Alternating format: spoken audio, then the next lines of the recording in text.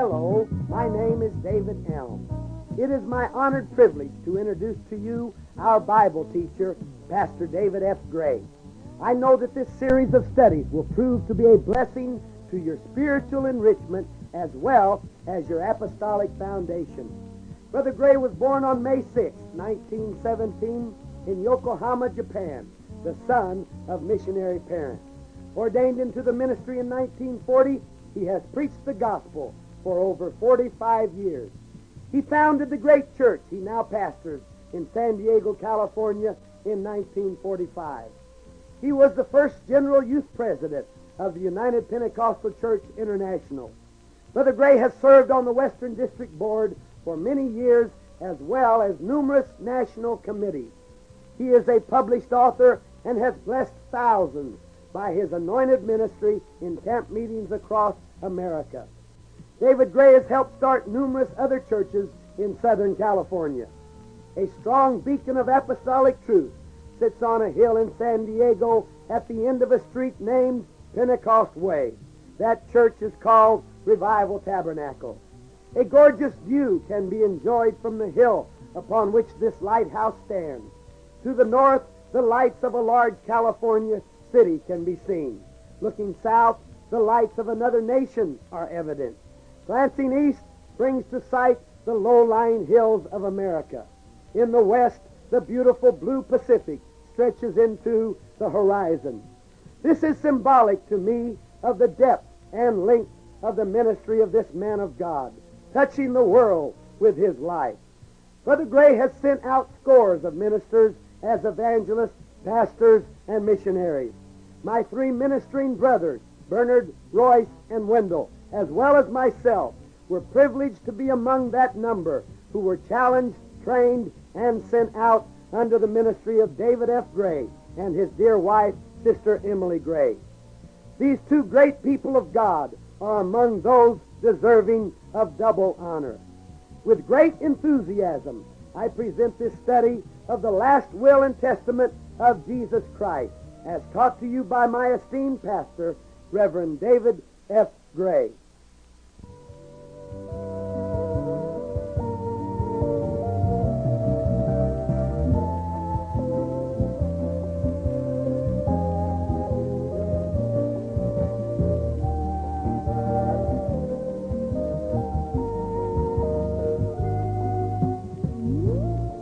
Ephesians 1, beginning at verse 1.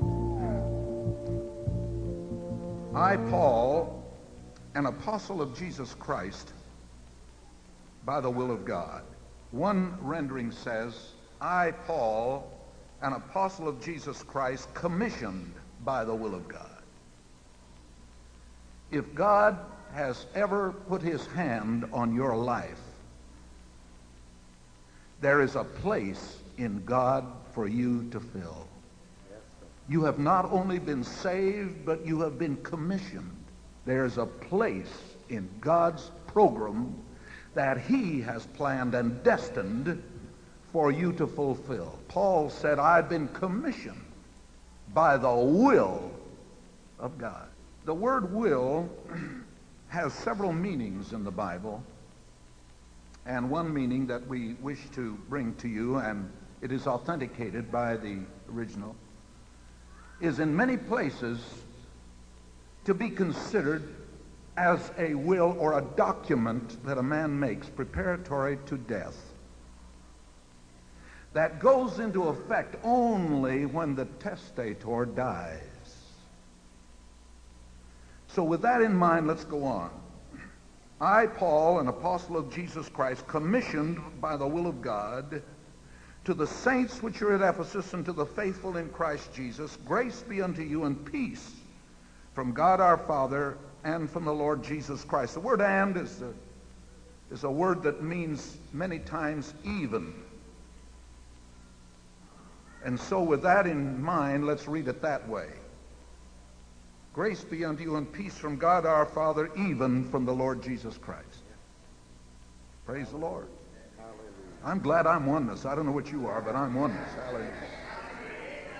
Blessed be the God and Father of our Lord Jesus Christ, You see, if that word "and" means two persons, like our Trinitarian friends try to say that it does, they'd be in trouble in verse 3. They'd be in serious trouble. They say, what right have you to make the word "and" mean even? Because God makes it that. Notice verse 3. Blessed be God and the Father. Do we have two persons there? Is God one person and the Father another one? Because the word "and" is there? The word "and" means even. Blessed be God, even the Father of our Lord Jesus Christ. If you put it in one place, you ought to put it in the other, wouldn't you think? Hallelujah. Let's be consistent. Praise the Lord. Everybody say praise the Lord. Praise the Lord. Hallelujah. We're on solid ground, brother. We know where we stand.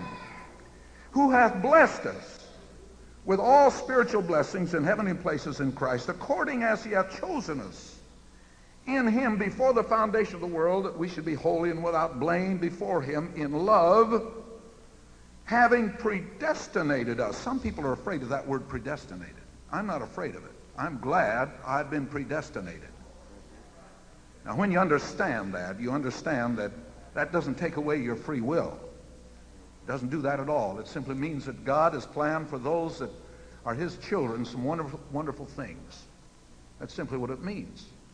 God has planned some great things, and we're going to get into that a little later. Having predestinated us unto the adoption of children by Jesus Christ to himself, according to the good pleasure of his, and that word again is will.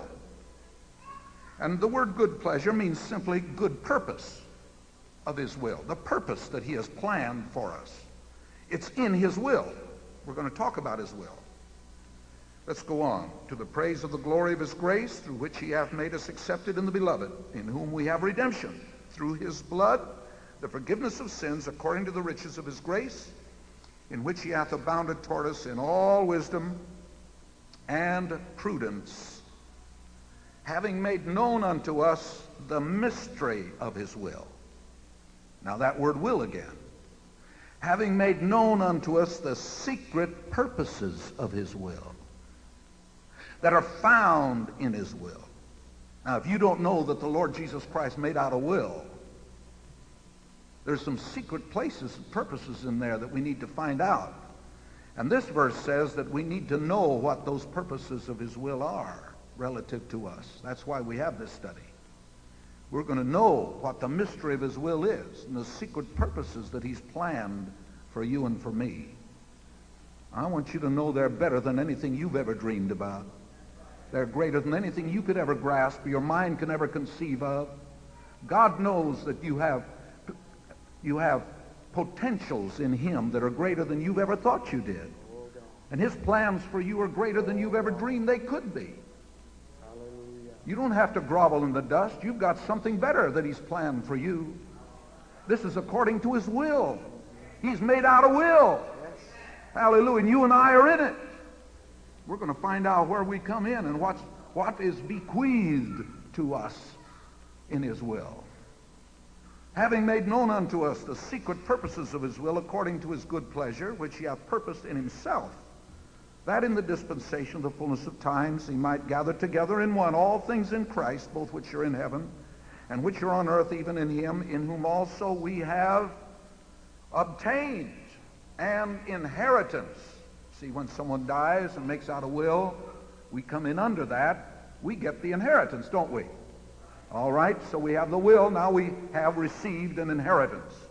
Being predestinated, there's that word again, according to the purpose of him which worketh all things after the counsel of his own will. He's doing everything according to what he put in his will.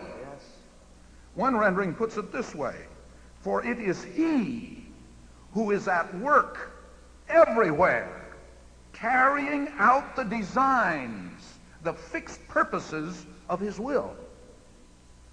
I'm glad he's at work everywhere. He's at work in Salem. He's at work in San Diego. He's at work where you live, where you are, in your life, in your home, to carry out. Not only to tell you what they are, but to carry them out. Yes. I'm glad he's going to help you carry them out. The purposes of his will everywhere, in your home, in your life, in your church. We don't have to go around hanging our heads. Hallelujah. There's some purposes of his will that he's going to help us carry out, put into practice, to obtain. As though somebody said that you were come heir into $1 million or 10 million or some astronomical amount beyond our ability to comprehend, and you sit there and say, oh, I just can't believe it. Well, somebody comes along and says, I'll help you carry it, get that. I'll help you get it. It's there for you. All you have to do is do this, and they give you the procedure and the papers, and we'll help you fill them out. You can get into your inheritance. Well, the Lord says, I'm going to help you carry out. I'm going to help you. I made the will. It's for you, but I'm going to help you get it now. Hallelujah. I'm going to help you get it.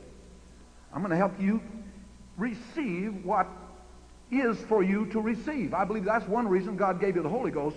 That puts you into a place where the will is for you in this new covenant, New Testament. Let's move ahead. We'll come back to some of these things later on because they're very, very wonderful. That we should be to the praise of his glory, who first trusted in Christ, in whom he also trusted. After you heard the word of truth, the gospel of your salvation, in whom also, after you believed, you were sealed with that Holy Spirit of promise, which is the earnest or the down payment of our inheritance. There's that word again, inheritance. You see, we started, when you got the Holy Ghost, you started getting what the Lord bequeathed to you in his will. You started getting your inheritance. You haven't got it all yet, but you got some of it. And the rest of it is as sure as the Holy Ghost is sure. Because that is the down payment on what he died to give you. Oh, hallelujah. And that's just the down payment, and the rest is coming as you go along, and you'll get some of it in heaven, but some of it you're going to get right now that you don't still maybe don't have. I want to help you get that. Hallelujah. Praise the Lord. Well, let's just raise our hands and praise him right now. Hallelujah. Thank you, Jesus. Oh, hallelujah. We glorify you, Lord, and magnify your name. Thank you, Jesus, for the inheritance we receive in God. Hallelujah. Praise the name of the Lord. We love you, Jesus. Praise your wonderful name. Glory to God. Hallelujah. Hallelujah. Hallelujah. Thank you, Lord. Now, when Jesus died, he left his last will and testament behind him. He had an administrator he had appointed before he died. He laid down conditions by which the provisions of his will could be met and the inheritance be received. He stipulated where the provisions of the will were to be declared and who would do it. He made certain that the administrator would not and could not make a mistake. He carefully laid out the provisions in his will to make chosen men his heirs. These provisions were of no force nor effect until after he died. The death of Jesus Christ on Calvary made the will effective and brought the provisions into force and effect. After Jesus' death, the administrator took the will, which was sealed by the blood of Jesus, and probated it. In the name of the testator, he delivered to the beneficiaries the provisions contained in the will. The beneficiaries are all members of the testator's family. All right. Praise God. The beneficiaries entered into their inheritance as they qualified according to the provisions of the will. Now you say, Brother Gray, I don't remember reading anything like that in the Bible. It's all here. That's all in here. That's right. Everything I said is in the Bible. I just put it in other words, that's all. It's there. You're going to find it out. That you are included in the provisions of this will. And what they are, and how to get the rest of your inheritance. Praise the Lord. Now, let's turn to Hebrews chapter 9. Hebrews chapter 9. Now, we're going to stay in Hebrews a while. Some people avoid Hebrews because they don't understand it. There's a lot in Hebrews that's not surface, it's deep. But I want you to know it's wonderful. It's one of the most wonderful books in the Bible, the book of Hebrews. So let's turn to Hebrews and look at chapter 9, verses 15, 16, and 17. Brother King, would you read that, please? And for this cause, he is the mediator of the New Testament. All right. And for this cause, he, Jesus, is the mediator, or as Goodspeed says, and some of the other renderings, the negotiator of the New Testament. That means that he had an old one, doesn't it? Yes, sir. When you say a New Testament or a new will, that meant that somewhere back yonder there was an old one. Amen. Now, which one, if a man makes out a will 10 years ago, and then he makes out another one today, what happens to the old one? Disannulled. It's disannulled. That's right. And the new one comes into effect. Isn't that right? Mm-hmm. All right. Now, we'll see that and see what happens as we look at it in that light. That Jesus Christ is the negotiator of a New Testament or new will. Hallelujah. Hallelujah. That's right. And read on. That by means of death. That by means of death. Read on. For the redemption of the transgressions that were under the first testament. For the redemption of the transgressions that were under the first will. See, the first will is not possible for the blood of bulls and goats to take away sin. There were transgressions back there that the first will could not take care of. And there was no provisions made for that. So now a new will, and thank God a better one, is made that does handle the situation, and we're going to find out how it handles it and what it does. You just hang on today, we're going to find out. This is not tomorrow, but today we're going to find that out. Because this is something that thrilled my heart when I got hold of it. Hallelujah. Read on. They which are called might receive the promise of eternal inheritance. They that are called might receive the promise of eternal inheritance. Now, going back to that word mediator, he is the mediator. I mentioned to you that Goodspeed said he's the negotiator. Phillips' rendering calls him the administrator. However, there's a greater word yet which I would like to use, and that is the executor. And we're going to look into that a little later. Read on, brother, into verse 16. For where a testament is, there must also of necessity be the death of the testator. Where a testament or a will is, for that will to go into effect, the testator, or the one that makes the will out, must die. Yes. The will is no good until the testator dies. Just a piece of paper. Now let me read this to you in the Amplified rendering, which may help us a little bit. For where there is a last will and testament involved, the death of the one who made it must be established. For a will and testament is valid and takes effect only at death, since it has no force or legal power as long as the one who made it is alive.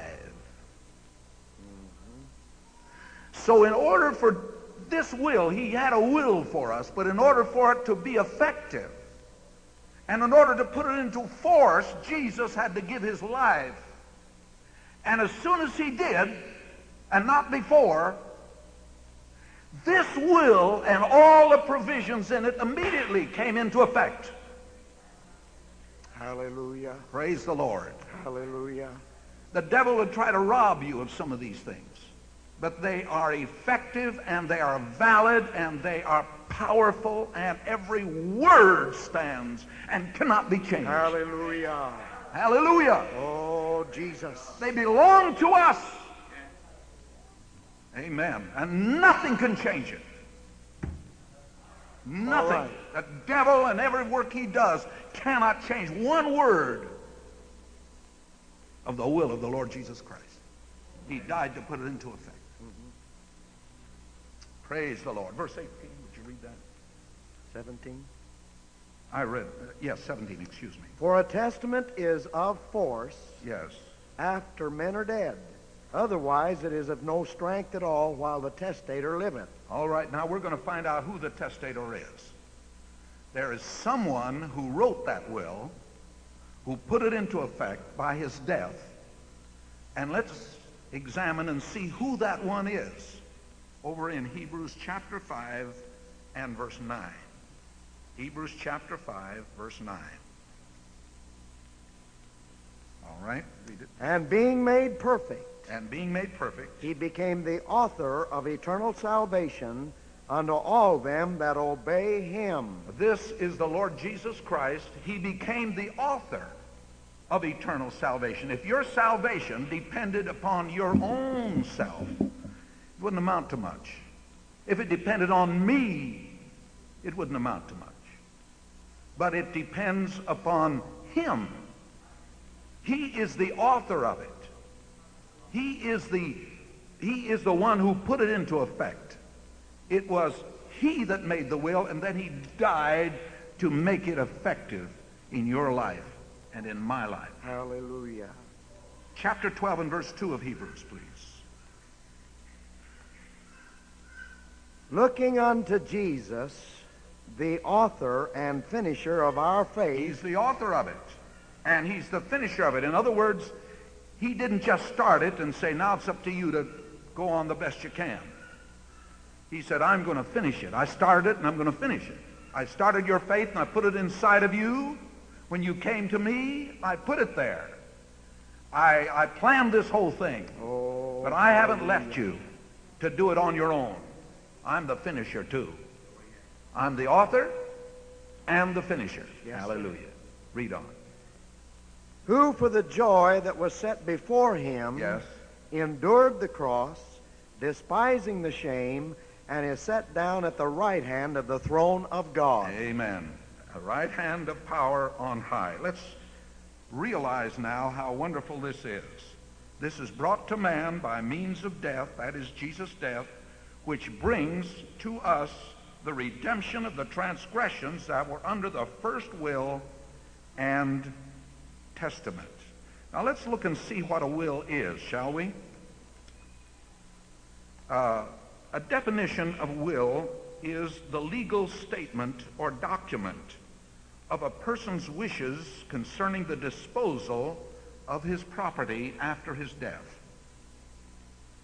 A will is usually defined as a legal declaration of a person's mind, whether it's put on paper by means of a formal will, which is generally the way it's done, or we would call that a formal will, or a holographic will, which is done by a person's own handwriting, or a nuncupative will, which is done orally in the presence of witnesses. Either way, all ways, this is a statement of that individual's mind relative to his possessions. His possessions. Amen. So it's usually a written instrument, legally executed. And so if you have made out a will, and I think it's a good idea to do that, frankly, Yes, sir. not to just leave your estate, big or little, so that the government will get it all when you go, if the Lord should tarry, because generally they get a big, big piece of it. If you don't make out a will, those that you wish would have it won't get it. But a will is a man's purposes of what shall be done with his estate. The things that Jesus put in his will are the things that belong to him. And what does belong to him? Stop and think about what belongs to the Lord. That is what he put in his will. He wanted to dispose of those things and put them in the hands of those that he loved. Amen. He has some possessions. He has some goods. He has riches. Hallelujah. Amen. And it was his purpose to bestow those riches and to give them.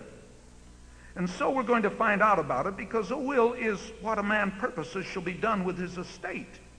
And the testament is the document he draws up embodying his will. Now the Bible is divided into two parts: the Old Testament and the New Testament. Or the Old Will and the New Will, putting it in rough words. The Old Testament and the New Testament. We do not think of them as God's first will and his second will or last will, but that's actually what they are. As Israel reached Mount Sinai, God called Moses, the man that he'd ordained for this great task. He called him up into the mountain.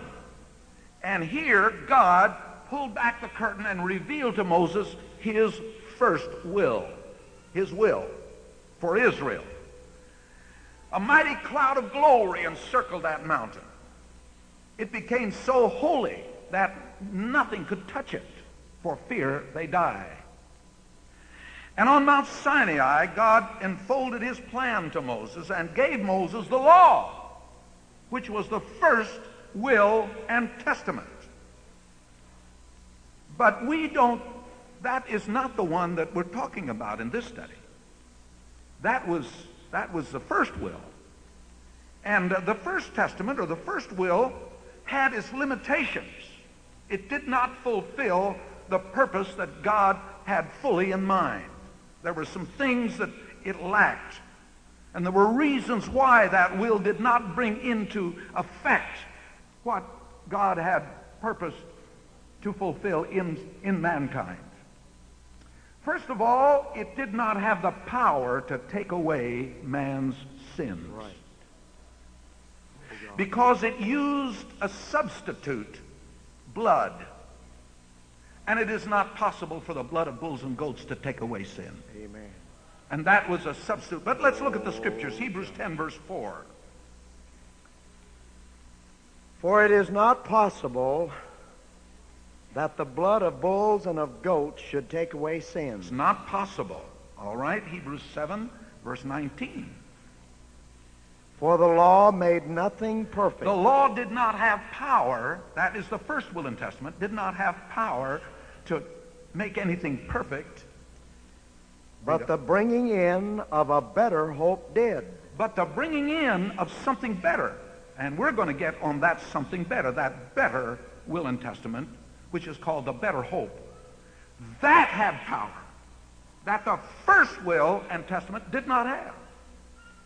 The bringing in of a better hope did. Read on.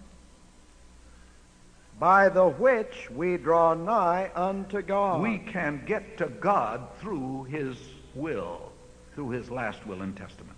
John 1, verse 17, please. For the law was given by Moses. Yes. But grace and truth came by Jesus Christ. All right, so this is something better. Moses brought the law, but when Jesus made out his last will and testament, it far surpassed anything that the law could do. Now we're going to find out what the law was incapable of doing, and why you and I had better not try to go back under the law. I don't think we have so much trouble going back under the law, but I wish some Seventh-day Adventists were here. All right. And some other folks that try to bring you back under the law and make that the standards by which we ought to go by instead of the power of the Holy Ghost in your life. Mm-hmm. Now let's go into Romans chapter 8 and verse 3, and if there's any verse in the Bible that helps us, this verse does. Romans chapter 8 and verse 3. This is a tremendous verse. Let's look at it.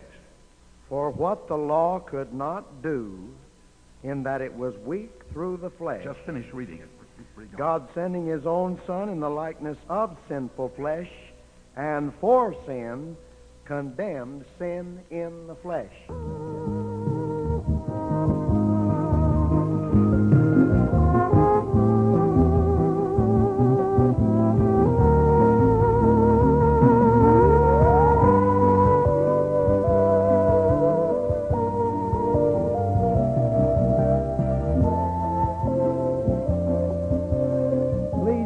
Cassette over at this time to continue this study in the Word of God.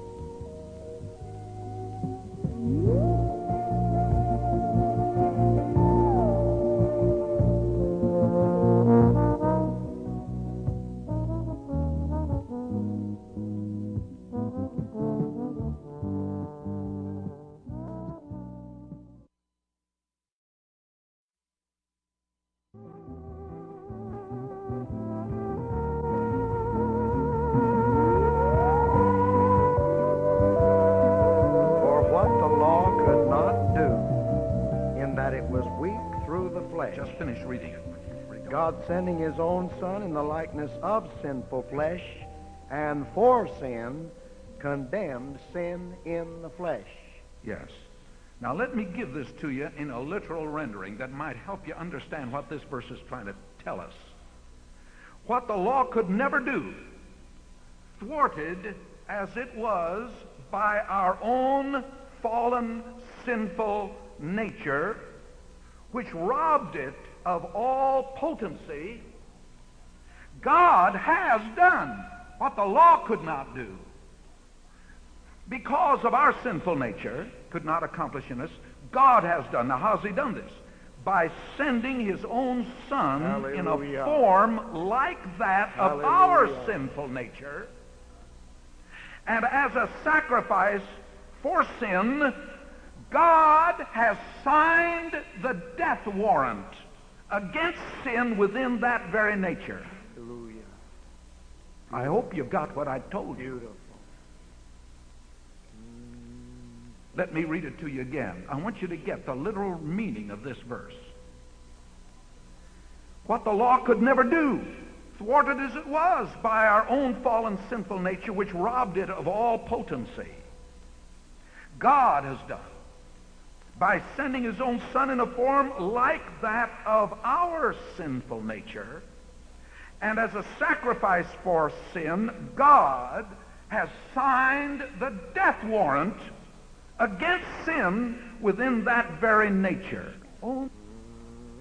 Only under the new covenant could that be true, or the last will and testament of Jesus could that be done. The former had no power to do that. It couldn't change a man. It had no power to change you. You could keep every bit of it, struggle all your lifetime trying to keep every jot and tittle of it, and still your nature would be just as evil and just as corrupt and fallen as it ever was. And your sin could not be canceled. It could be rolled ahead a little bit every year, but the sin would still be there because there's no remission of sins under the law. It could not do it. And those people back there that are trying to keep the law and go according to all the dictates of the law would find themselves with that burden of condemnation on them just as heavily. And there was no relief from it, none whatsoever. Oh, I'm so glad I live on this side of Calvary, under the last will and testament, hallelujah, where the death warrant has been pronounced against sin in my life. Praise God, and I'm set free by the power of the Holy Ghost. Hallelujah. No condemnation, hallelujah. Hallelujah. Praise the Lord. This is a beautiful and a wonderful privilege that you and I have in God. And I think we ought to just shout it from the housetops that we've been set free. You know, there's a little bumper sticker that folks put on the back of them under their cars, and it's like a lot of other little statements that are cliches and clever little sayings. There's an element of truth in it, but it isn't altogether true. And I'm glad that this part of it's true, all right, but it isn't the full story. Christians are just forgiven, are not perfect, they're just forgiven. I'm glad I'm forgiven. I shout over that. I don't want anyone ever to take that away from me. I'm forgiven, hallelujah. But I'm not just forgiven. And that's all I've got. Right. Hallelujah. So that part of it is not true. I'm more than forgiven. Yes. I've been given the power of the Holy Ghost in my life. Hallelujah. Hallelujah. Hallelujah. I've been given something to Praise give me God. power over sin. Yes, sir. Hallelujah to Jesus. Praise the Lord. Oh, praise the Lord.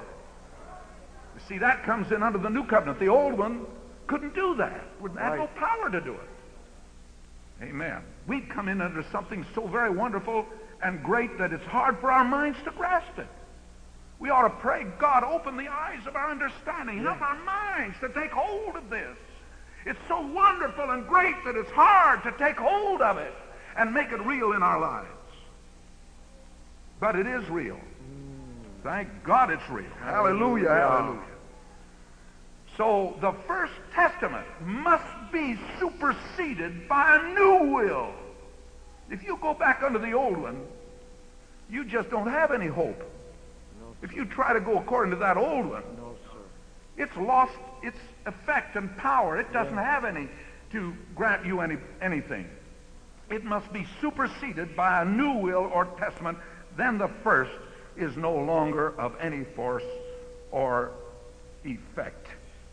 Praise God. Let's look at, what's the next scripture you have there? Hebrews 8, 6 to 13. 6 through Right. 13. Hebrews 8, 6 to 13. But now hath he obtained a more excellent ministry, All right. by how much also he is the mediator of a better covenant. Now, once again, the word mediator, according to Weymouth and other renderings, is negotiator of a better covenant, or a better will. Read on. Which was established upon better promises. Better promises. How much better? For if that first covenant had been faultless, If the first will and testament of the Lord had been faultless, then should no place have been sought for the second. then there shouldn't be the second. The first one would have done the job. It had been all right. Read on. For finding fault with them, he saith, Yes, Behold, the days come, saith the Lord, yes. when I will make a new covenant with the house of I Israel will and make with the a new house of covenant with the Judah, house of Israel and with the house of Judah. First of all, offered to Israel. Read on. not according to the covenant that I made with their fathers in the day when I took them by the hand to lead them out of the land of Egypt, because they continued not in my covenant, and I regarded them not, saith the Lord. All right. Now, the last part says, because they continued not in my covenant, literally means because they did not abide by the terms of that covenant. See, there were certain terms that were put in there, just as there are in this covenant, in this will and testament. Certain terms are placed in there. If you go by those terms, you'll get what God has promised. And so it was back there. They did not abide by the terms of that covenant. Read on. For this is the covenant that I will make with the house of Israel after those days, saith the Lord. Yes. I will put my laws into their mind and write them in their hearts, and I will be to them a God, and they shall be to me a people. Now, this is something they could not possess under the old law. Under the first will and testament, they did not possess this. This came only after the first one was superseded by a new will and testament. By the way, I'm going to stop right here a moment. I want you to notice something. If two people make out a will, one made out 10 years ago, here's Brother King. Brother King, suppose you made out a will 10 years ago, and then I made one out last week. Would my will render yours of none effect? Your will would render mine of none. Would it? If you made one out 10 years ago. 10 years ago. Right. And I made one out last week. Would mine render yours of none effect? No. No, sir. It wouldn't. So the same God had to make out both wills. Yeah. Hallelujah. The God of Sinai is the God that made out the new will and testament. Hallelujah. And it was his blood that made it of effect when he died on Calvary. It couldn't be another person. It couldn't be another God. It had to be the same one. Yes, sir. Ha, glory to God. Hallelujah. Amen. I tell you, folks, we're on the winning side. Hallelujah. Amen. Let's shout the victory right now, shall we? Hallelujah. Praise the Lord. Hallelujah. Glory to God. the mighty God of Thank you, Jesus. Oh, bless the Lord. Hallelujah. Oh, Lord. Amen. Hallelujah. Hallelujah. Hallelujah. Hallelujah. Praise the Lord. Amen. Hallelujah. All right, verse 11. And they shall not teach every man his neighbor, and every man his brother, saying, Know ye the Lord? Yes, you don't have to go over to the other saint and say, you ought to know the Lord. Well, they'll tell you, brother, I do. I have the Holy Ghost. Hallelujah. That's coming under the new covenant. Yeah. Read on. For all shall know me, Amen. from the least to the greatest. Hallelujah. Hallelujah. You don't have to go through a priest anymore. Don't have to make sacrifices anymore. You can know the Lord for yourself. Right. Veil has been rent in twain. Oh, Hallelujah. praise Go God. right into the presence of God. Hallelujah. Oh, hallelujah. Hallelujah. That came in under the new one. Praise the Lord. They couldn't have that under the old. Read on. For I will be merciful to their unrighteousness, and their sins and their iniquities will I remember no more. Amen. Wonderful. Hallelujah. God says, I don't remember them anymore. We can remember them, but God can't. And that's a wonderful thing about it. Now verse 13. In that he saith, a new covenant. In that he saith, I'm making a new will, I'm making a new testament. Read on. He hath made the first old. He hath made the first old. The Amplified says obsolete. Hallelujah. Obsolete. It no longer has force and effect over us. Hallelujah. Read on. Now that which decayeth and waxeth old is ready to vanish away. Vanish away. Hallelujah. Hallelujah. Praise the Lord. This is something that ought to thrill our hearts. Hebrews 10, verses 9 and 10, please. Then saith he, Lo, I come to do thy will, O God. I come to do thy will, O God. He taketh away the first, He taketh away the first, that he may establish the second. that he may establish the second. In other words, you can't have both. You're either under one or the other. Hallelujah. And he took away the first. It no longer has its effect and its judgment on you, but you've come in under a brand new will. He taketh away the first, hallelujah, that he may establish the second. And brother, when he establishes it, it is set. Hallelujah. We're going to see how set it is, and how fixed it is, and how sure it is, and how you can depend on it. In the Amplified, let me give you the Amplified of this 10th chapter of Hebrews, verses 9 and 10. He then went on to say, Lo, here I am, come to do your will. Thus he does away with and annuls the first former order as a means of expiating sin, so that he might inaugurate and establish the second order, or the second will. Now verse 10. And in accordance with this will of God, we have been made holy through the offering made once for all by the body of Jesus Christ. So his death set the second one and established it in such a way that you and I have been made holy in him. That's part of the provisions of that wonderful new will and testament. Praise the Lord. Now 2 Corinthians 3, 6 to 13. 2 Corinthians 3, 6 to 13. Now may I just say this. This passage here, I have discussed this with my Seventh-day Adventist friends. I had a barber who was Seventh-day Adventist, and he was a very zealous man. And he and I got into some very good discussions. And then I went into this with him. I said, would you sit down with me and let me go into a scripture with you? And I took him over here. And brother, he tried to wiggle around, but he couldn't get out of it. This one nails him down. Let's look at it, shall we? 2 Corinthians chapter 3, beginning at verse 6.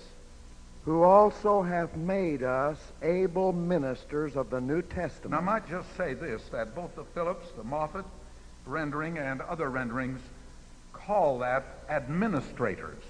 He has made us administrators.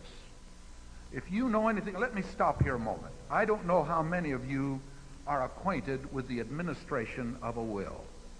But I remember when a little lady in our church a number of years ago, a little widow woman, asked if I would be the administrator of her will. We helped her make out the will, and I asked her what her desires were. We put those down. We made sure that they were all incorporated in the will. We had it notarized and had her sign it in the presence of witnesses and all that sort of thing. And so her will was made out with myself as the administrator. One Sunday night, we were in service, and this little woman, who was a little Polish woman, was about 4 feet, a few inches tall, and just as roly-poly as she could be, and she had quick little steps. She was walking to church, and a car just slammed right into her, ignored a stop sign, and hit her in the crosswalk. And she was instantly killed. We went on with the service did not know what had happened, but I had noticed as I came to the church that there was a crowd there, and someone else came up and said, there's a crowd, there's been an accident on the corner, just 2 blocks, or a little over a block from our church. And we had no idea it was Sister Casa, but it was. And she had been struck by a car. A woman had just gone through the signal light and hit her. So it was my sad lot then to be the administrator of her estate. And in doing so, I found out that what an administrator was. And that helped me with this study, because I began to realize that God has placed us here to be administrators of his will. Now, this is not the part that we'll be dealing with mostly today. We'll get into that another time. But I wanted you to see that this verse says, who also hath made us able administrators of the New Testament. Yes. Amen. That's the one that has been put into our hands. Yes. We are the administrators of that. There's other folks that can get in under the provisions of it. And it's our job to try to let the world know that they can get in on this. As a matter of fact, the Lord has some good news for every person in the world. That they can come in under the provisions of the will if they will. And he has a right, being the author of it, to put in what he wants to, doesn't he? Amen. Doesn't a man have a right to put in there what he wants? Yes, sir. Little Sister Casa, she put in some for her children. I never will forget this. She put in some, not for her children, she had no children, for her nephew and niece that lived in a little community near Chicago. She just didn't want them. I said, well, maybe they'll come in and, want something in it. She said, well, give them $1. I put them in for $1. I never will forget when I had to execute the will. I sent them a check for $1. That check was never cashed. I never got it back. They were insulted. You know, it's just up to you, really. Those evidently they had mistreated her some way. They didn't love her. They let her know that they didn't love her in some way. You know, the Lord knows whether you love him or not, whether you genuinely love him. You might put on a front, but the Lord knows whether you really do or not, whether you really come in under the benefits of this will or not. You might fool some people, but the Lord surely knows it. And someday, friends, it'll come out just where you stand with God. That's right. It'll come out. Praise the Lord. I never will forget that. That was something that was very, very a great eye-opener to me. But the Lord is the one that makes out his will, and he's got it made out. And you can get in it. Hallelujah. All right, we'll get to that later. There's some great things in here, but let's go on to the next verse. Who also hath made us able ministers of the New Testament? Yes. Not of the letter, but of the Spirit. For the letter killeth, but the Spirit giveth life. Now this is a contrast between the first will and the second will. When it says letter, it doesn't mean the New Testament writing at all. It's not speaking of that. It's speaking of the old will, which is the Old Testament. That didn't have the Spirit in it. That just had the words in it of the Old Testament. The commandments. Thou shalt not, and do this, and don't do that, and so forth and so on, and all the ordinances and the rituals and so forth that they went through. It was all written down. Written and engraven in stones. We'll see a little later. That means it also included the Ten Commandments. Don't get excited here. Some folks think that's going to shake people up. But wait a minute, I'm going to give you something to let you understand why that even the Ten Commandments are part of that old will, and we've got something better here today. Just hold a minute. Don't prejudge this till I get to it. Praise the Lord. But notice this, that this is called the letter. That's the first will and testament is called the letter. But we are able ministers, not of the letter, but of the Spirit. That's the new covenant, meaning we come in under the power of the Holy Ghost to fulfill the will of God in your life. Read on. But if the ministration of death written and engraven in stone. Wait a minute. The ministration of what? Death. And where was it written and engraven? Written and engraven in stone. In stones. Who wrote and engraved it in stones? Written with the finger of God in stone. And it is called the ministration of death.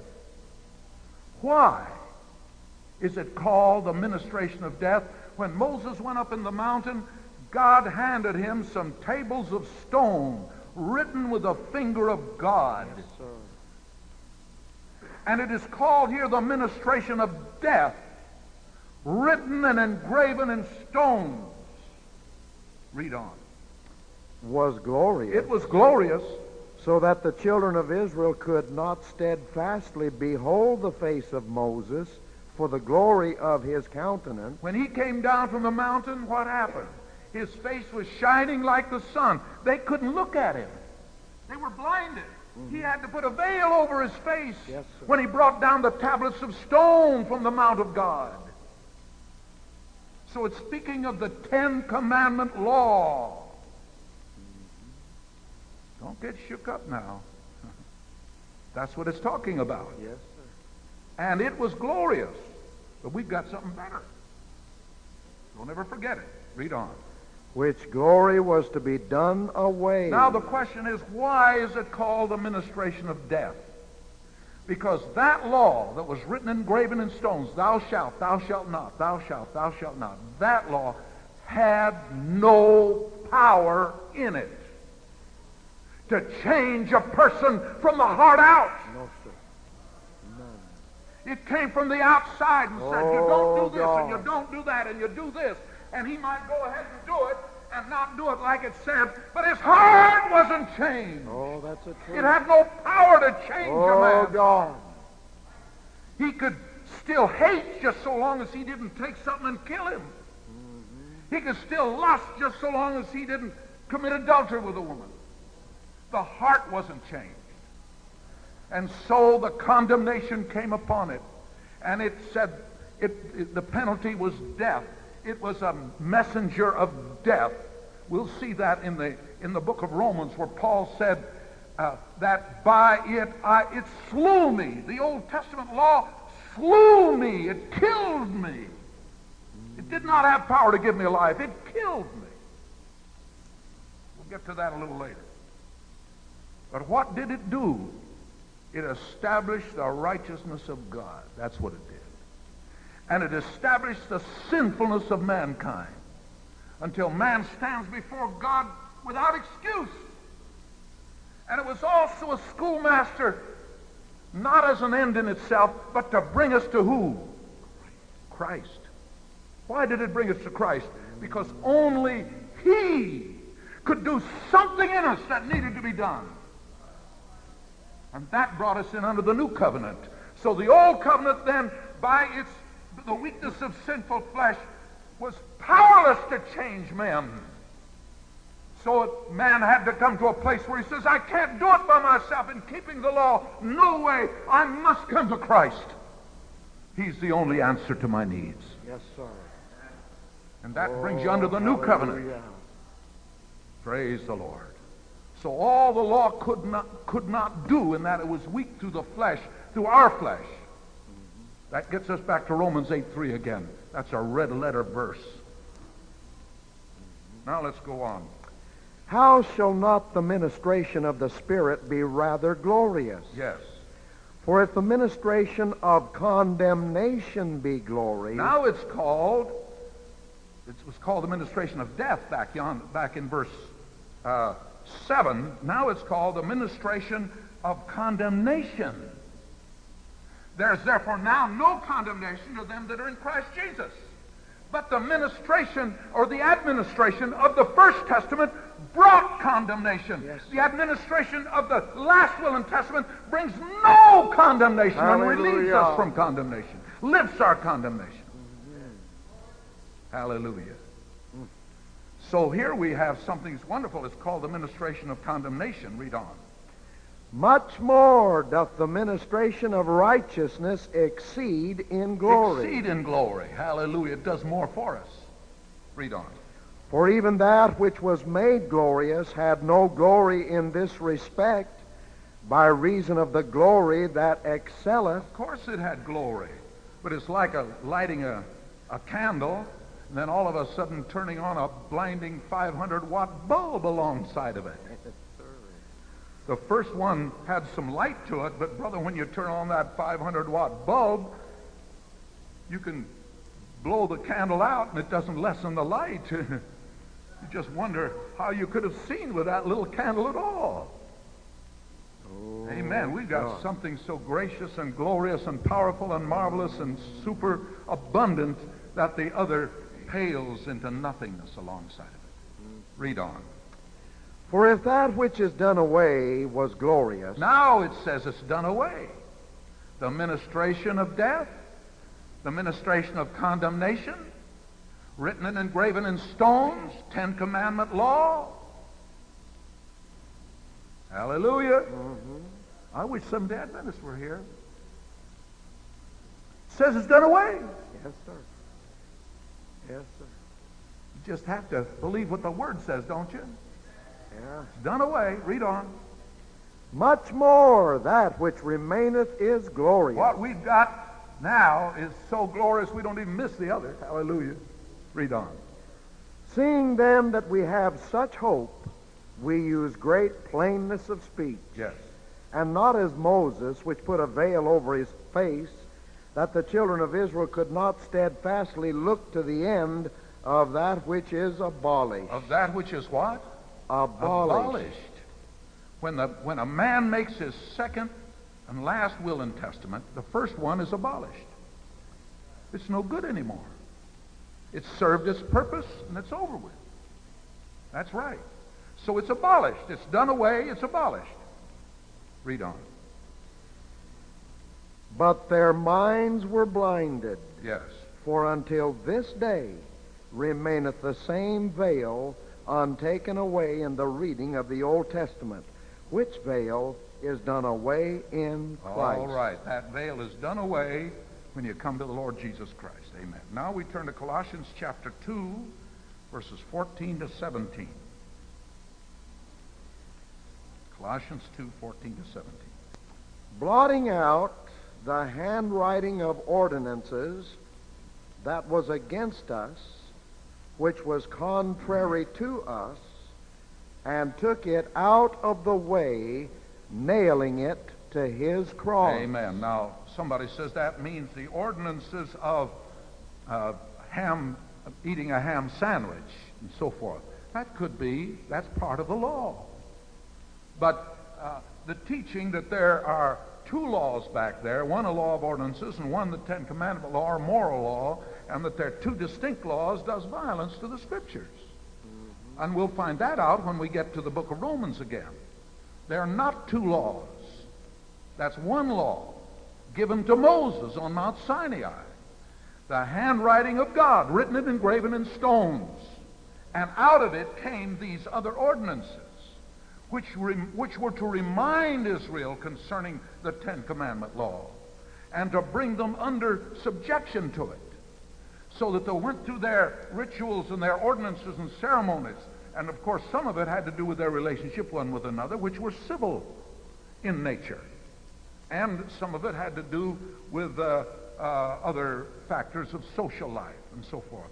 These are things that were all incorporated in the law, and I'm glad that, of course, that I can eat a ham sandwich. Praise the Lord. That's right. Yeah. And that we don't have to come in under those things.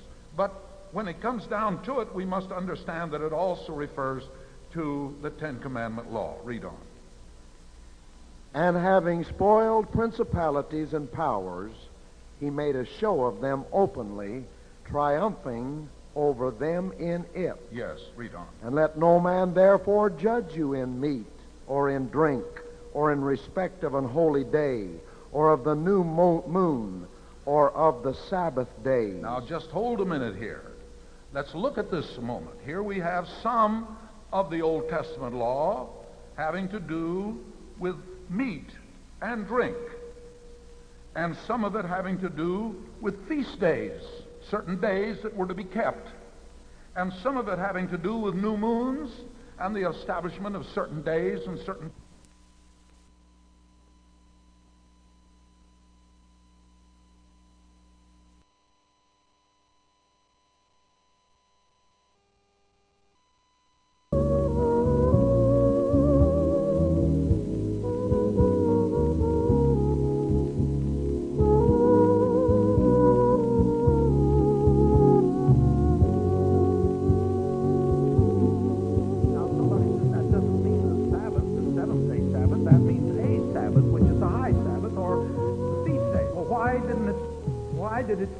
differentiate between the two in this same verse when it says holy days. Yeah. The holy days deals with that. The Sabbath day deals with the seventh day Sabbath, which is found in the Ten Commandments. Now we're not to be judged anymore in that because we don't come under that judgment. That has been lifted. That has been completely done away. As far as you and I are concerned, I want you to know this, that the Sabbath day, the seventh day Sabbath, is not for God's people today. Right. You go back under that, you go back under the condemnation of the law. Yes. That's right. And so thank God we're delivered from that. Praise the Lord. Read on. Which are a shadow of things to come, but the body is of Christ. Now, let me illustrate it this way. This verse tells us that these are all shadows. The Ten Commandment law, the ordinances, the ceremonies, the rituals, the meats and drinks and holy days and observances and so forth were shadows. What is it that casts a shadow? In this case, it's Christ that casts the shadow. The body is Christ. And on which side of Christ is the shadow? It's on the side where there is no light. Come on the other side and you're not in the shadow anymore. The light is there. Isn't that right? Yes. And the light shining down to the body casts the shadow on the other side. That's the Old Testament where the shadow is. We have come on this side of Christ. We're over here where the light is. Hallelujah. And the seventh day Sabbath was a type pointing forward to that which we enjoy in the Holy Ghost today. All right. We have found our Sabbath Hallelujah. in God. We have found our rest. We have found the joy. Yes, we have found the place of complete surrender to Him where we walk every day. Not just one day a week with God. right. We walk every day with Him. Oh, hallelujah. See, the Sabbath was a type of the Holy Ghost. That's the Sabbath of rest. When a man ceased from his labors and he no longer struggles and strives. He's found a place in God where he rests and is satisfied in the Lord. Hallelujah. That's what we have found in God. Praise the Lord. Let's raise our hands and praise Him, shall we? Oh, God. Hallelujah, hallelujah, hallelujah. Praise the Lord. Hallelujah. Praise Glory the to Lord. God. Hallelujah. Oh, we Thank you, Jesus. the Lord for the Spirit. Oh, we love you, Lord. Oh, Glory to God. God, you put it in our Hallelujah. hearts and minds. Praise the name of the Lord. We rejoice in you, Lord. Hallelujah. Glory to God. Hallelujah. Now I want us to go over to Romans chapter 7, verses 6 and 7, and this is a very, very important 2 verses. Amen. Romans chapter 7, verses 6 and 7. Praise God. But now we are delivered from the law. Oh, I like this. I hope you like it. Now we are delivered from the law. One rendering says, I believe it's a Reams rendering, puts it like this. Now we have received full release from the law. Now I know there are those that say, well, that means, Brother Gray, just the ordinances. Not eating ham, and so forth and so on. Doesn't mean the Ten Commandments. Just hold steady now. Keep that thought. We're going to see if it means that, what it means. We have received full release from the law. All right, read on. That being dead wherein we were held. Now that means this, by becoming dead to sin which had held us in captive. We had been held in captive by sin. And we have now become dead to sin by the body of Christ. So since that has happened, we're no longer under the law. We have been released and set free from the law. The law has no power over you or I anymore. Hallelujah. Read on. That we should serve in newness of spirit and not in the oldness of the letter. All right, read on. What shall we say then? What shall we say then? Is the law sin? The law sin? God forbid. God forbid. Nay, I had not known I had sin. not known sin. But by the But law. by the law. For I Wait have- a minute. What's he talking about? The ordinances? People that say that means only the ordinances now that we're delivered from and set free from and have full release from. Let's read the rest of this now. I had not known sin but by the law. Read on. For I had not known lust, I had not known lust, except the law had said, except the law had said. And what law said that? Thou shalt not What covet. law said thou shalt not covet? Ten Commandments. That's the one we're set free from. That's the one we're released from. That's the one that does not hold us in bondage anymore. Just as it's part of the ordinances. Paul said, I had not known sin except by the law. The law I'm set free from. The law is not sin. It set forth good principles. But I'm released from that because now I live in another realm. Hallelujah. I live in the realm of the Spirit. Nobody has to point their finger at me and say, thou shalt not kill, Brother Gray. You better not kill anybody. You better stop killing anybody. Oh, I don't know. I've got full of the Holy Ghost. What do I want to go out and kill somebody? I don't even hate anybody. Right. Don't kill them. Yes, sir. Nobody has to point Yes, a finger sir. and say, you're under the law. You can't kill. Bless God, what? I'm not even hating. Hallelujah. Not when I'm under this new covenant. That's I'm the not pointing a finger truth. at somebody that's filled with the Holy Ghost, walking with God, and said, don't commit adultery. Don't commit it. They don't even lust when they're mighty filled with the Holy Ghost, the power of God on them. Doesn't mean that they have a right to do that anymore. It doesn't mean that at all. It simply means we've come under a greater power. Yes. A supernatural power of God Hallelujah. that lifts us into a new life in My Him. God, we thank you, Lord. Praise the Lord. Hallelujah. It's no longer somebody trying to conform us through some outward actions. It's the power of the Holy Ghost coming in and changing us from the inside out. That's it. Hallelujah. Hallelujah. Oh, hallelujah.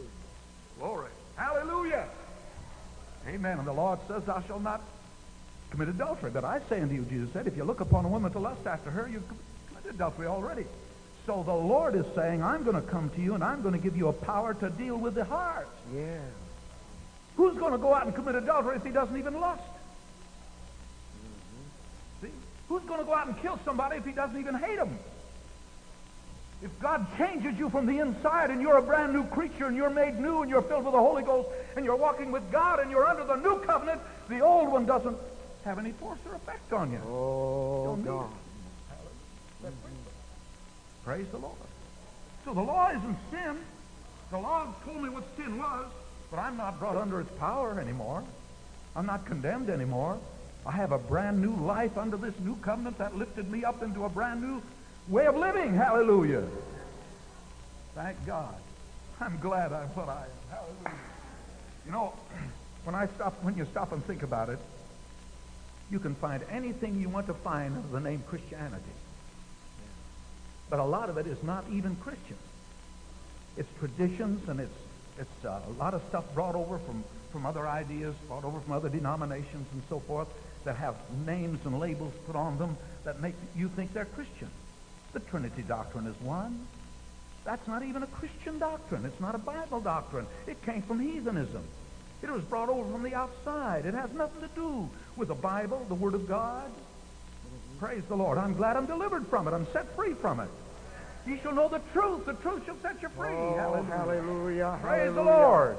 There's a freedom in God, friends, that we need to enjoy and realize that God has given to us when the power of the Holy Ghost operates in your life and in mine, the way God planned it to us. But since the new will and testament is for the redemption of transgressions, it had to be sealed by blood. Hebrews 9:22, please. And almost all things are by the law purged with blood. Yes.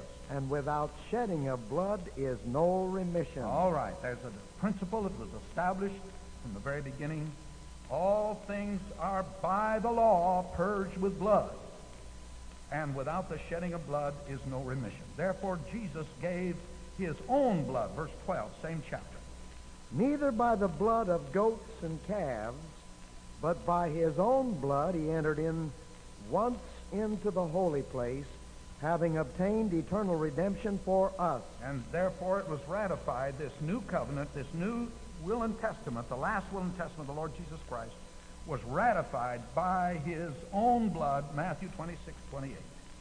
For this is my blood of the New Testament, which is shed for many for the remission of sin. Now, Goodspeed puts it this way: for this is my blood which ratifies the New Testament, or the new will and testament, which is shed for many for the remission of sins. So it was ratified by his blood that was shed. Now, the Old Covenant also had blood connected to it. In Hebrews chapter 9, verses 18 to 20, we find that. Would you read that? Whereupon neither the first testament was dedicated without blood. The first will that God made, it was not dedicated without blood, it was dedicated with blood. Read on. For when Moses had spoken every precept to all the people, according to the law, he took the blood of calves and of goats with water, and scarlet wool and hyssop, and sprinkled both the book and all the people, saying, This is the blood of the testament which God hath enjoined unto you.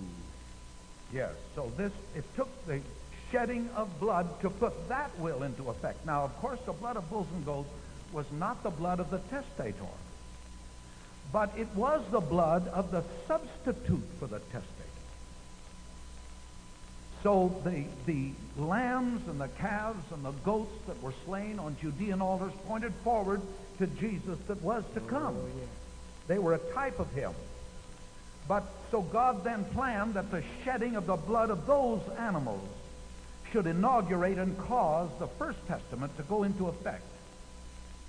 But thank God he did not have a substitute. It took his own blood to put this last will and testament into effect for you and I. And we find that in Hebrews 9, verses 16 and 17. And this lets us know that only after he died did Jesus' last will and testament go into effect. Hebrews 9, 16 and 17. For where a testament is, there must also of necessity be the death of the testator. There must also of necessity be the death of the testator. Read on. For a testament is of force after men are dead. Otherwise it is of no strength at all while the testator liveth. Let me give this to you from the Amplified rendering. For where there is a last will and testament involved, the death of the one who made it must be established. For a will and testament is valid, and it takes effect only at death. So when Jesus said those words, those wonderful words in the 7th chapter of John,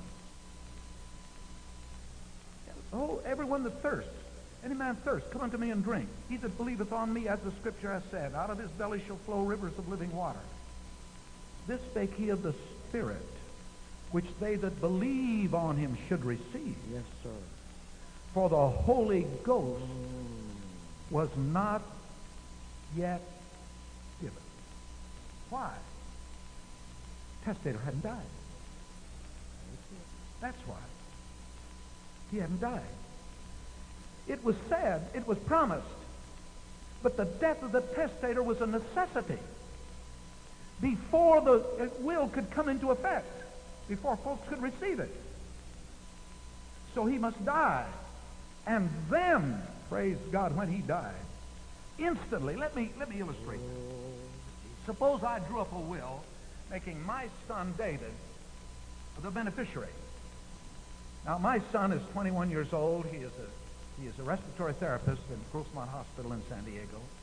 Fine young man. He's our choir director, and he loves the Lord, so forth. Fine son, obedient son, most respected. But I make him my beneficiary in the will. All right. Now, here he is, and I'm here, I'm still alive. He's at home. Suppose he says, uh-oh, I want to get in on some of that.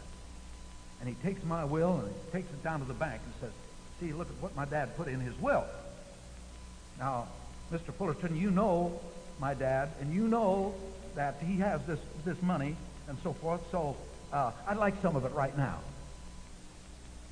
Mr. Fullerton said, well, could you show me your father's death certificate, please? Well, he's up in Oregon, but he's not down here, but I'm down here, and I want some of that money. Oh, wait a minute. No, you're getting ahead of yourself, son. You're just going to have to back off here a little bit. There must of necessity be the death of the testator. Wait till your father's dead. That's why the man came to Jesus, you remember? And Jesus said, follow me. And the man said, let me first bury my father. What did Jesus say? Jesus said, let the dead bury the dead. You come and follow me. What is he saying? That man his father's not lying home dead. That father was still alive. And that man was saying to Jesus, let me stay and wait till my father dies and I get the inheritance. Then I'll come and follow you. The Lord says, no. If you're going to follow me, you'll do it now. That's right, but he wanted to wait and get his inheritance before he followed the Lord. The man wasn't dead. The Lord wasn't saying a cool statement that the man's lying dead and wouldn't even let him go to his own father's funeral. That's not true. Not true at all. So when you understand this, you begin to realize that if I made my son my beneficiary of everything I possess, he cannot cash it. He can't even get one dime out of it until I die. He couldn't possess one item. Not one blade of grass in my lawn belongs to him. That's right. But upon my death, that paper that was absolutely valueless and of none effect in my lifetime suddenly becomes a tremendous force and value, up to the extent of what I have, at least. Now he may take it down to Mr. Fullerton and say, here, my father's dead. Here's a death certificate, and I'd like a little bit on this.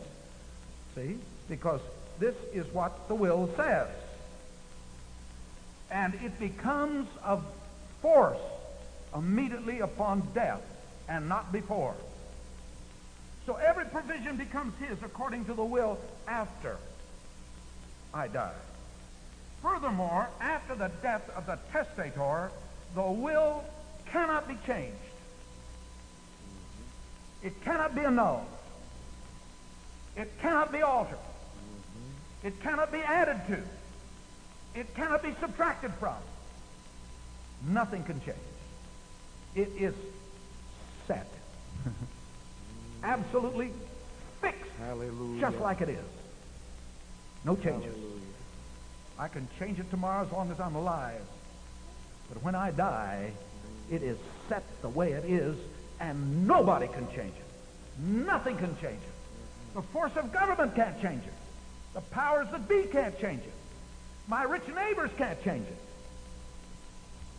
There it is. And nothing can change it. That's the way it is with this will and testament. Now let's look at some scripture that tells us this. Brother, it tells us straight. Galatians, this is a tremendous verse, along with Romans 8:3 and Hebrews 9:16, 17. Go to Galatians chapter 3 and verse 15, and let's read that wonderful verse.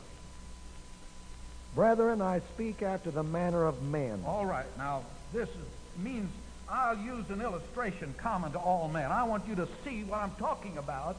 I'm going to use an illustration that you understand, he says, that's common to all men. Read on. Though it be but a man's covenant, Yes. yet if it be confirmed, no man disannulleth or addeth thereto. All right, now let me give you what the background of this really is and what it really means. And this is according to the New English Bible. It puts it this way. Even in ordinary life, when a man's will and testament has been duly executed, no one else can set it aside or change or add a codicil to it. Nobody can do that. No way can you change it. I never will forget, a young man came to me, and he didn't have the Holy Ghost.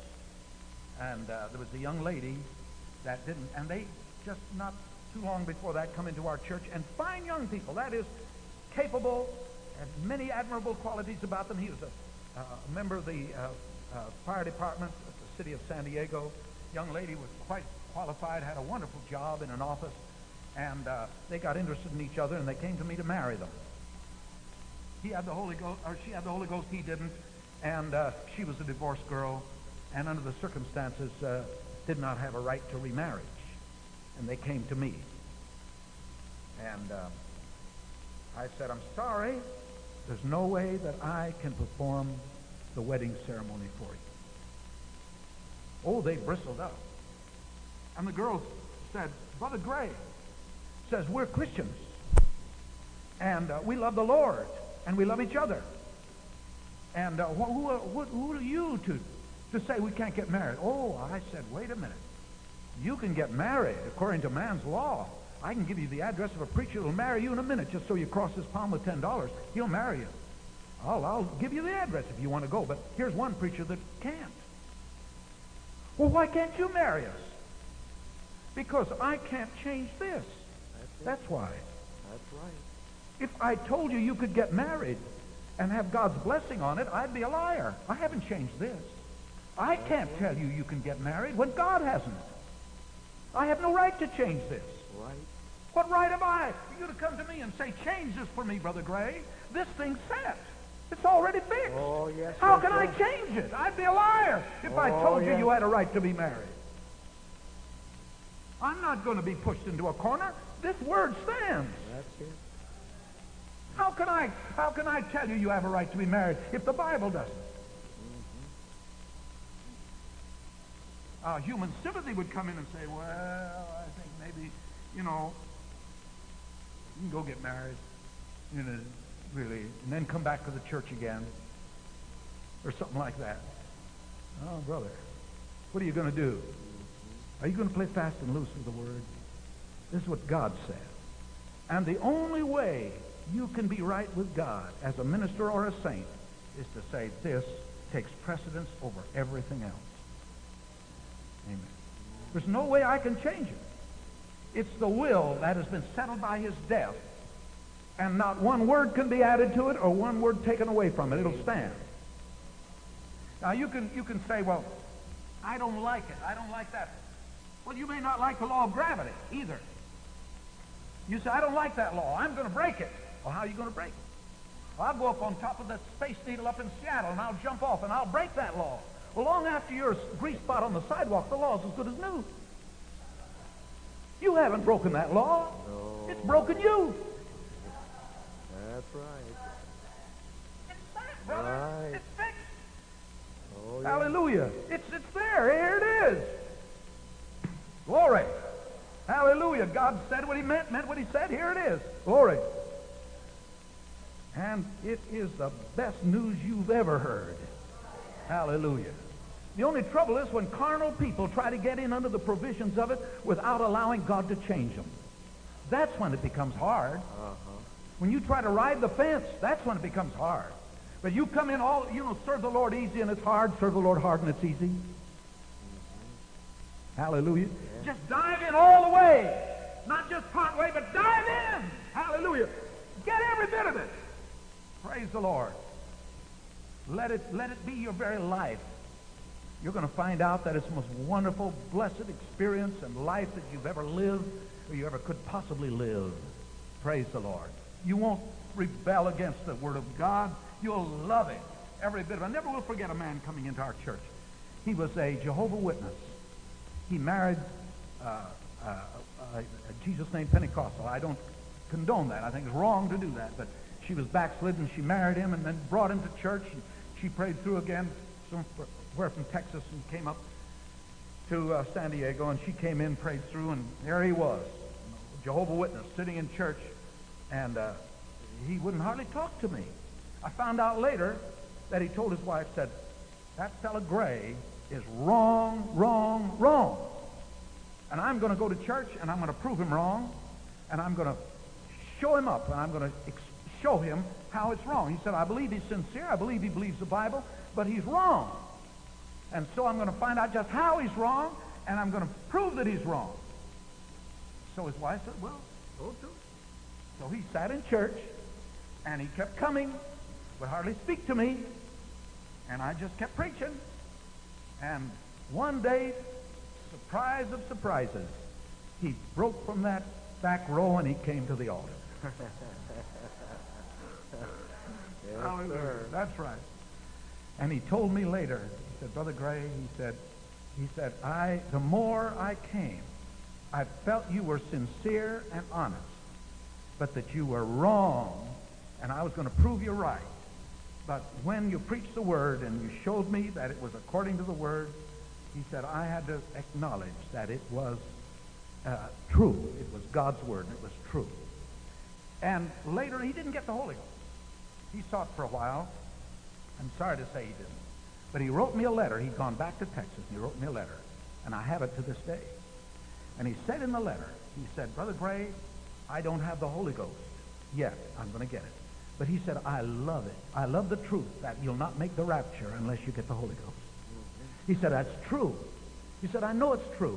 And I thank you for telling me. He said, I don't have the Holy Ghost, and I know I'd be left behind if I didn't get the Holy Ghost. But he said, I love that truth. I love the Word.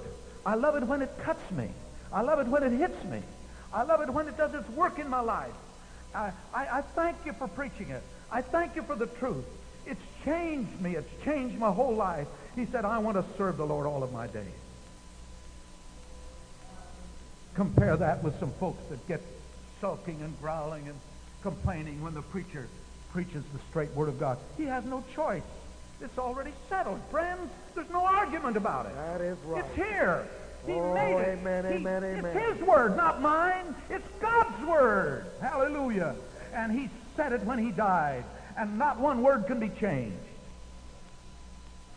I like that old song, said, just leave it alone. It's God's holy Word. Hallelujah. Don't change it. Just leave it alone. Leave it exactly like it is. Praise the Lord. Let's read Revelation 22, 18 and 19. For I testify unto every man that heareth the words of the prophecy of this book. Yes. If any man shall add unto these things, If any man shall add unto these things, God shall add unto him the plagues that are written in this book. God shall add unto him the plagues that are written in this book. And if any man shall take away from the words of the book of this prophecy, And if any man shall take away from the words of the prophecy of this book, God shall take away his part out of the book of life and out of the holy city and from the things which are written in this book. see, you can't add to the will and testament of the Lord Jesus Christ. You can't take away. There's no way it can be changed. Not one jot or tittle can be changed. His death set it the way it is. When He said it, it's going to stand forever, just like it is. Hallelujah.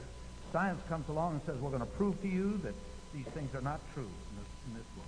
Well, they can go all they want, bring all the proof they want. It doesn't change this. And this is way ahead of them, and this will come out ahead. Hallelujah. They'll never disprove one word of this book. Galatians, the first chapter, verses 8 to 12. But though we or an angel from heaven preach any other gospel unto you than that which we have preached unto you, let him be accursed. Paul said, if an angel were to come, saying that it's not the way, that you preached it, it's been delivered to you. It's different. Curse him. If an angel were to come, straight from heaven, say, I've got a new revelation, and it's changed somewhat. You just curse him and not even allow him to speak. Let him be accursed. He said, if I should come back to you any time, and brother, he burned every bridge. He said, if ever I get off the track out yonder somewhere and come back preaching anything else, he said, curse me. Yes. This is so sure and so certain and so set. Every word, every detail of it is right. Yes. That anybody that comes preaching anything else than Oh, this, the way God. it is already declared, is wrong. Absolutely.